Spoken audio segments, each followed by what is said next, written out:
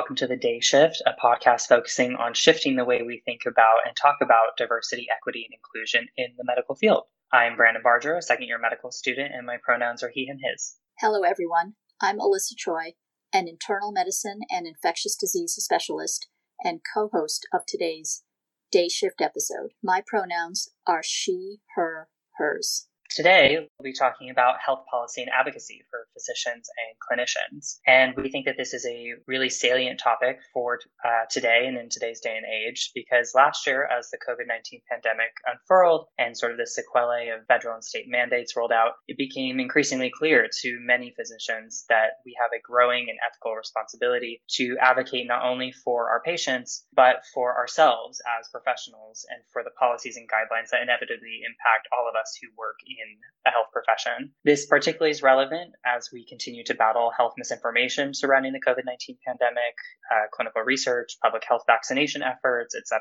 And really, even in a non-pandemic setting, physicians are constantly struggling with the ever-increasing pace of new research, updated therapeutic guidelines, greater public health insurance and policy concerns that really establish these multi-level facets to delivering effective patient care. In addition, the ethos of clinical medicine is changing to better recognize how patients' cultural backgrounds, as well as their thoughts and hesitancies with certain types of care, or how they feel engaging with certain medical staff, all may define their opinions of healthcare for years to come. Today, we're privileged to be joined by two amazing physician leaders and advocates, Dr. Zoe Sang and Ankita Sagar, who will be sharing a little bit about their professional journeys as well as their inspiration for doing a lot of the advocacy work that they'll talk about. Hopefully, they can also share with us some nifty tips and tricks with our listeners for how they too can get involved with health policy and advocacy. Thanks, Brandon. Today, we are joined by two colleagues, Dr. Sang and Sagar. Dr. Zoe Sang is an internal medicine specialist and primary care physician practicing in the greater Boston area of Massachusetts. She's also an instructor at Harvard Medical School, a member of the Massachusetts chapter of the American College of Physicians Governors Council, and co-chair of the Massachusetts ACP chapter's Health and Public Policy Committee. Dr. Sang has received state and national award recognition for her health policy advocacy efforts. She is faculty advisor and lecturer in her institution's internal medicine residencies, social justice, and advocacy curriculum. She also serves as the faculty advisor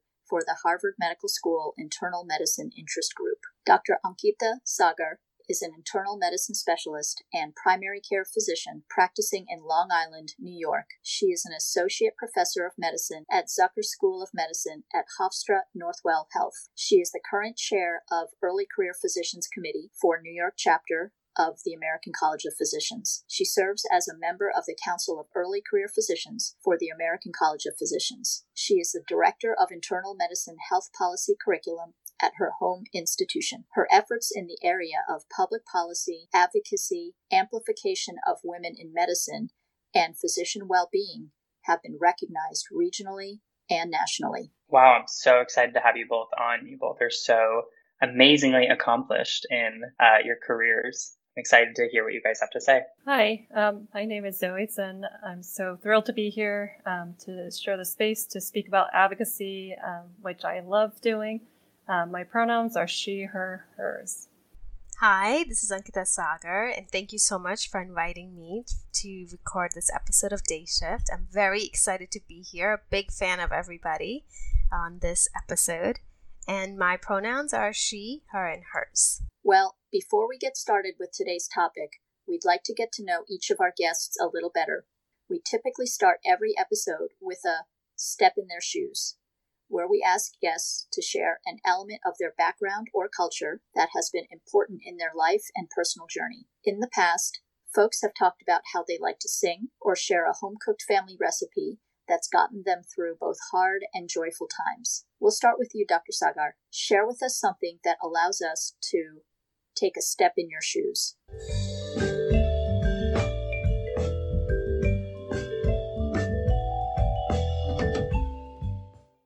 So I am a new mom to a fur baby who is 10 months old, my Shih Tzu puppy named Mowgli, and he has definitely been a joy to have in our home and somebody to come home to after a very long day. Hard days, good days, he makes them much better. Mowgli loves blueberries and watermelon, but I think what he loves the most is toilet paper. So my shoes have been busy running after him. He's trying to save my toilet paper during a pandemic. So yes, it's been a good time. I love that name, Mowgli, Dr. Sagar. All this talk of saving toilet paper brings me back to the very start of the COVID-19 pandemic. I hope we don't go back to that level of scarcity of toilet paper. And my question is, does Mowgli have his own Instagram account? He is not on Instagram, but he is on Twitter.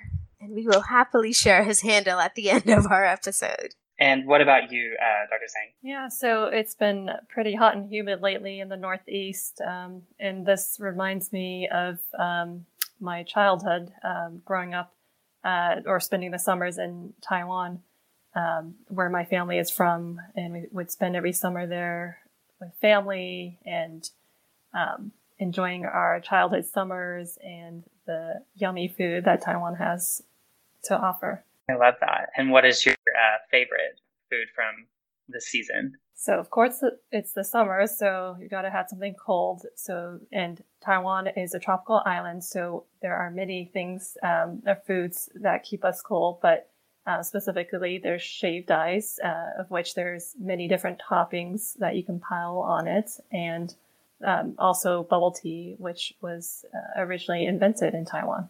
I'm so glad we got to get to know a little bit about you both.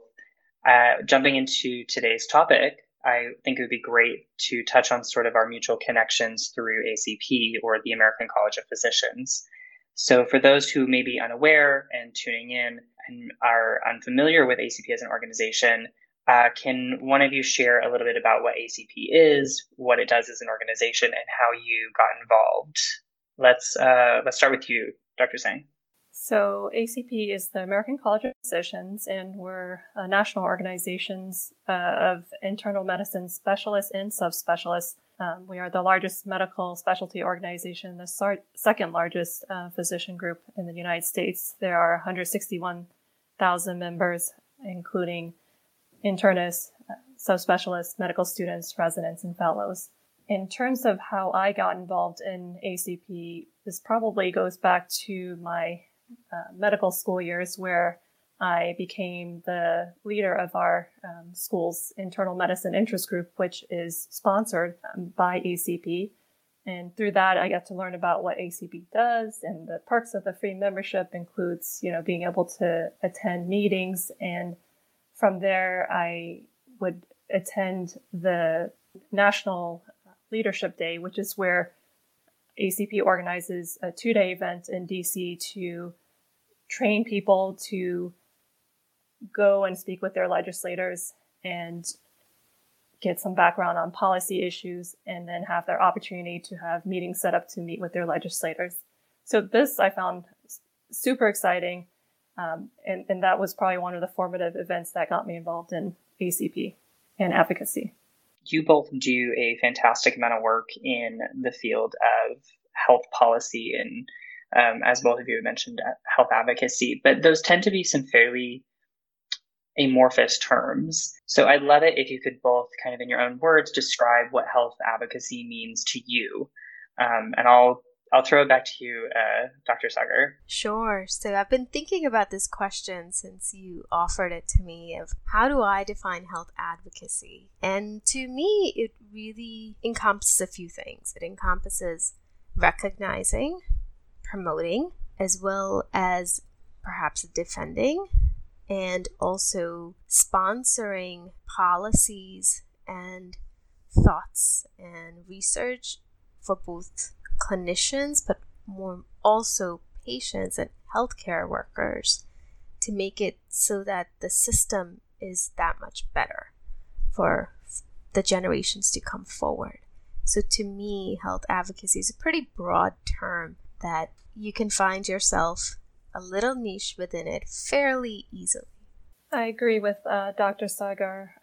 Advocacy is quite a large field, and I don't know that there's any official definition for it, at least when it comes to physician advocacy. But the way I see it is, it's about how I as a physician can help the patient sort of beyond the immediate clinical encounter. So for me, that might be figure out how to make sure their referral to a specialist is addressed in a timely way and thereby improving the system that I'm working in or the institution, or even calling or writing a letter to the patient's insurance company to get a certain medication authorized.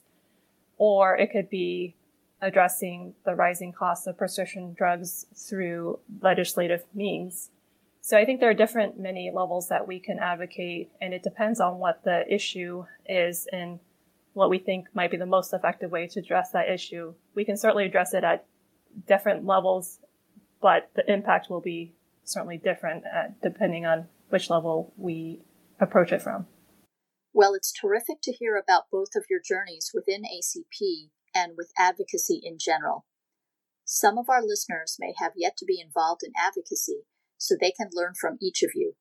Dr. Sagar, just given kind of your work in recent COVID advocacy or just general physician wellness, in your opinion, sort of what are some of the most prevalent advocacy and policy concerns that you think will start to impact physicians and patients in the foreseeable future? And do you find that those are more of a personal thoughts that you may have, or do you think those align pretty well with ACP's current legislative agenda? Thank you for the question. I think it's a really important question because I think we are at a time in healthcare system, both delivery, patient experience, clinician experience, that advocacy is really important because some of the key concerns that we may be facing shortly are going to be, first and foremost, public health safety and public health advocacy for evidence-based medicine when it comes to COVID pandemic, when it comes to structural racism, when it comes to even some things that we find to be very bread and butter medicine, like cancer prevention or screening tests. I do think that advocacy on behalf of a lot of these vulnerable populations is going to be very important in the coming years. The other concern that I have for our clinician and healthcare teams is going to be wellness. And I want to separate wellness from burnout because they're two separate concepts. But really to be able to ensure that our colleagues, our peers, our team members are feeling fulfilled and finding joy in their work, but also feeling that they are able to manage and integrate life with work, and also being able to manage the emotional toil that sometimes healthcare members and clinicians and physicians specifically may be faced with when, especially during pandemics of varying degrees. I do think that these are very closely tied to ACP, and I think that ACP has done a phenomenal job in both making sure these are legislative priorities, but also have a strong support across their health policy and advocacy committees to be able to really find traction to make some of these things a reality for a lot of our team members and patients. That was very powerful, Dr. Sagar.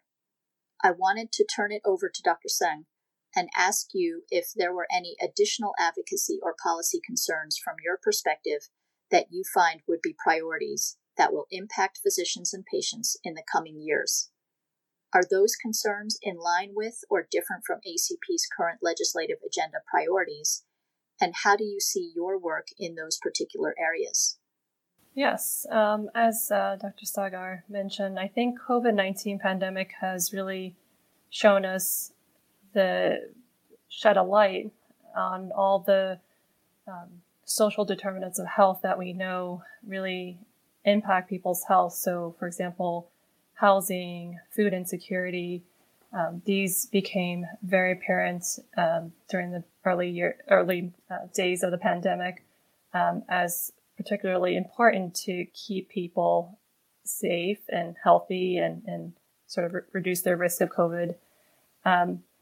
I think also at the same time with people losing their jobs or the economy taking a turn, it became also, again, quite important to address the costs around healthcare. So, for example, costs of care, out-of-pocket costs, prescription drug costs, and insurance coverage, particularly Medicaid, as many individuals during the pandemic have lost their job and needed to enroll on Medicaid.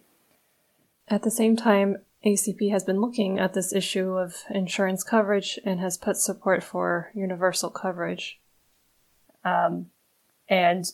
And I do think that in the coming years, that this will be increasingly important to address, because if we do not solve this issue of insurance coverage, we will continue to leave, thousands of people, Americans, not covered and in poorer health as a result. I think COVID-19 has also shown us how racial disparities in the delivery of healthcare has really impacted people's health, particularly around COVID-19, how particular groups of people have been disproportionately affected by COVID-19. And some of this stems from years of racial disparities in healthcare. So I'm glad to say that ACP has been looking internally to ensure that it is addressing racial disparities in health and advocating for changes to improve the health of our entire communities.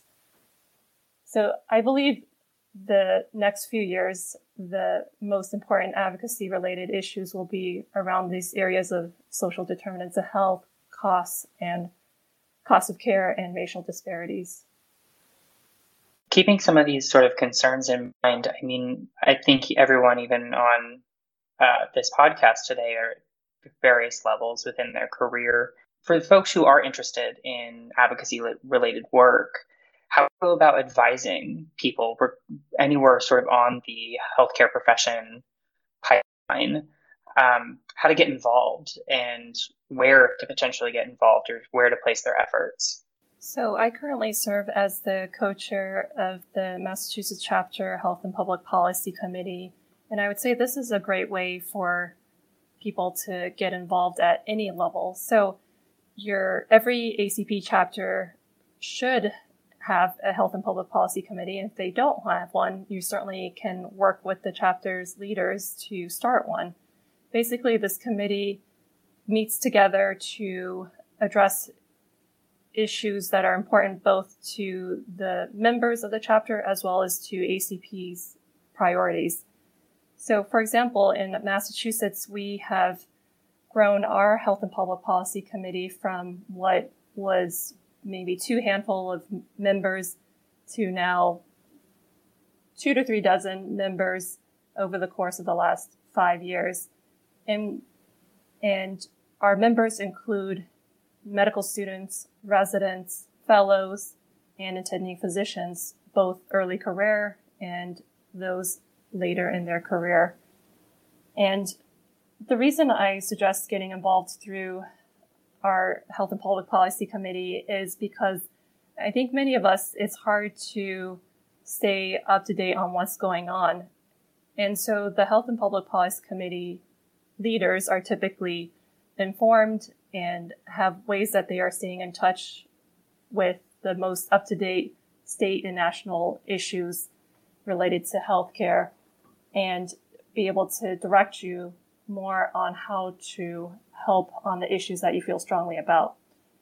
Another way to get involved is through your state medical society. And we work very closely in Massachusetts with our medical society.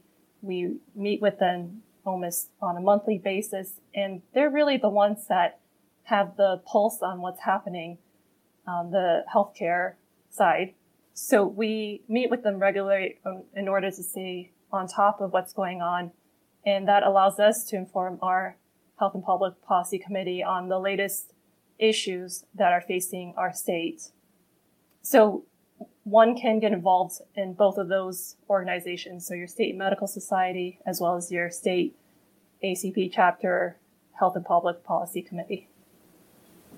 I think having experience means to approach your professional society or an interest group within your school or your training program, and finding those folks who are willing to identify an issue, a concern, something that needs rectification, and then finding the right person to help you build your advocacy platform.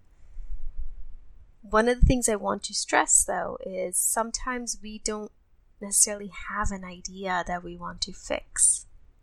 And that's okay. But once we start seeing how other people are thinking about solutions or thinking about advocating on behalf of solutions and changes, slowly you develop those ideas and you develop a way in which you approach them, and collaboration across training levels, across disciplines starts to come up. So I think that organic collaboration is really important. One thing I will add is, even if health policy seems like a very large umbrella to tackle, most professional societies, I can speak for the New York chapter of ACP, we have a council of early career physicians. We have a committee for residents, medical students, and fellows. So these are great ways and opportunities to get involved and kind of dabble your feet in policy and advocacy without necessarily taking on a large project. I'd love to sort of end our conversation on a really positive and actionable note. And it would be wonderful if you both could kind of share two tips, I would say, for our listeners on how they can get involved with advocacy or be a better advocate for themselves, their patients, their projects. And I think that would be a wonderful way to wrap up today's episode. So I think the number one tip is just caring for people, your patients, an issue, and having that care for that particular issue is going to allow you to speak from the heart and with passion.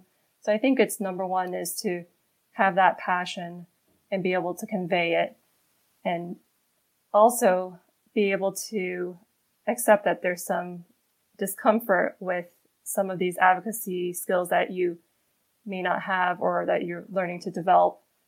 The only way we get better at it certainly is practicing it. As I mentioned earlier, you can practice the skills like learning how to communicate effectively, write something, talk to your legislator. So these are all skills that we can learn, and being willing to be uncomfortable and learning those skills, I think, only make you a better advocate. So the second tip I have is to learn from others. So most of us, I think, are not experts in every issue, and I think particularly around healthcare systems and the nuances of health policy, it can get very complicated. So I think it is always important to find those around you who are passionate about your particular issue and use their expertise to help guide how to advocate most effectively for that particular issue that you're interested in. And as I mentioned earlier, I think one of the ways that we can get involved in advocacy is through our ACP chapter, in particular the Health and Public Policy Committee, which typically has a structure already set up for members to be able to bring their issues and learn these skills and really develop their skills around advocacy. So I would encourage anyone to get involved in their state's ACP chapter. I agree with Dr. Sang. I think she's given excellent tips. I was going to say similarly that practicing advocacy skills is very much like practicing your physical exam skills or interpreting labs or images. It takes a little bit of time, but you need a partner to practice it on, because as exciting and enthusiastic many of us are when we get into the room, sometimes we have a very we want to have a very clear ask, and we want to have a very clear story behind our ask to really paint that image about why this is so important. And this can be true whether you're going to a legislator, whether you're going to your boss to ask for a raise or negotiate a new contract, or whether it is to go up to another leader or a stakeholder and ask for resources for your office or your patients. So practicing is going to be key. I use my husband all the time as my practice partner, and he's not in medicine. So if he can do it, anybody can be a good partner. So tip number 1, I agree with Dr. Singh. The other tip I would give is try to find a professional society with whom you find a similar vision or you align on values. For me, it's been ACP because they've advocated for patients, clinicians, communities, and really those of us who are vulnerable for a lot of different reasons. The reason I think it's important to find a professional society or a professional home is because sometimes there might be work already ongoing or tried in the past, and to have that historical context can be key in successful advocacy efforts. So it's helpful to have that community near you that you can contact. And I know you asked for 2, but I'm going to give you a third one for free. And my third one is, going back to what I said initially, you don't have to have the idea to start advocating. Sometimes just being in a community, you can find the cause that you're passionate about, and you can find the mentorship and sponsorship to really help you advocate on behalf of it. I love all of those tips.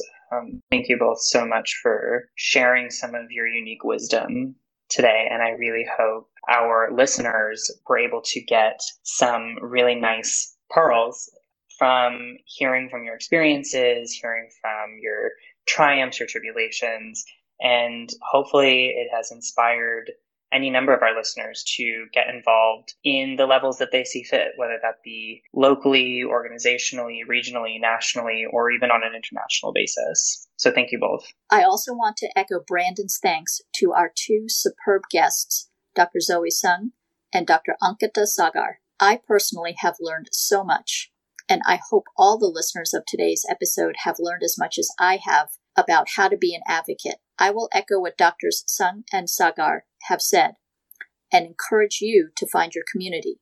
For a number of us on this episode, that community is the American College of Physicians. Regardless, find others who share your values and your passion. Coordinate, communicate, collaborate, and form your community. As our guests articulated, you don't need a title. You don't need a degree. You just have to care to be an advocate. Thanks to our listeners for your attention.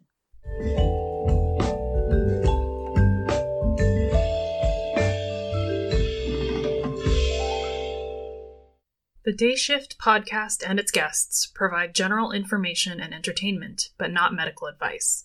Before making any changes to your medical treatment or execution of your treatment plan, please consult with your doctor or personal medical team. Reference to any specific product or entity does not constitute an endorsement or recommendation by the Day Shift.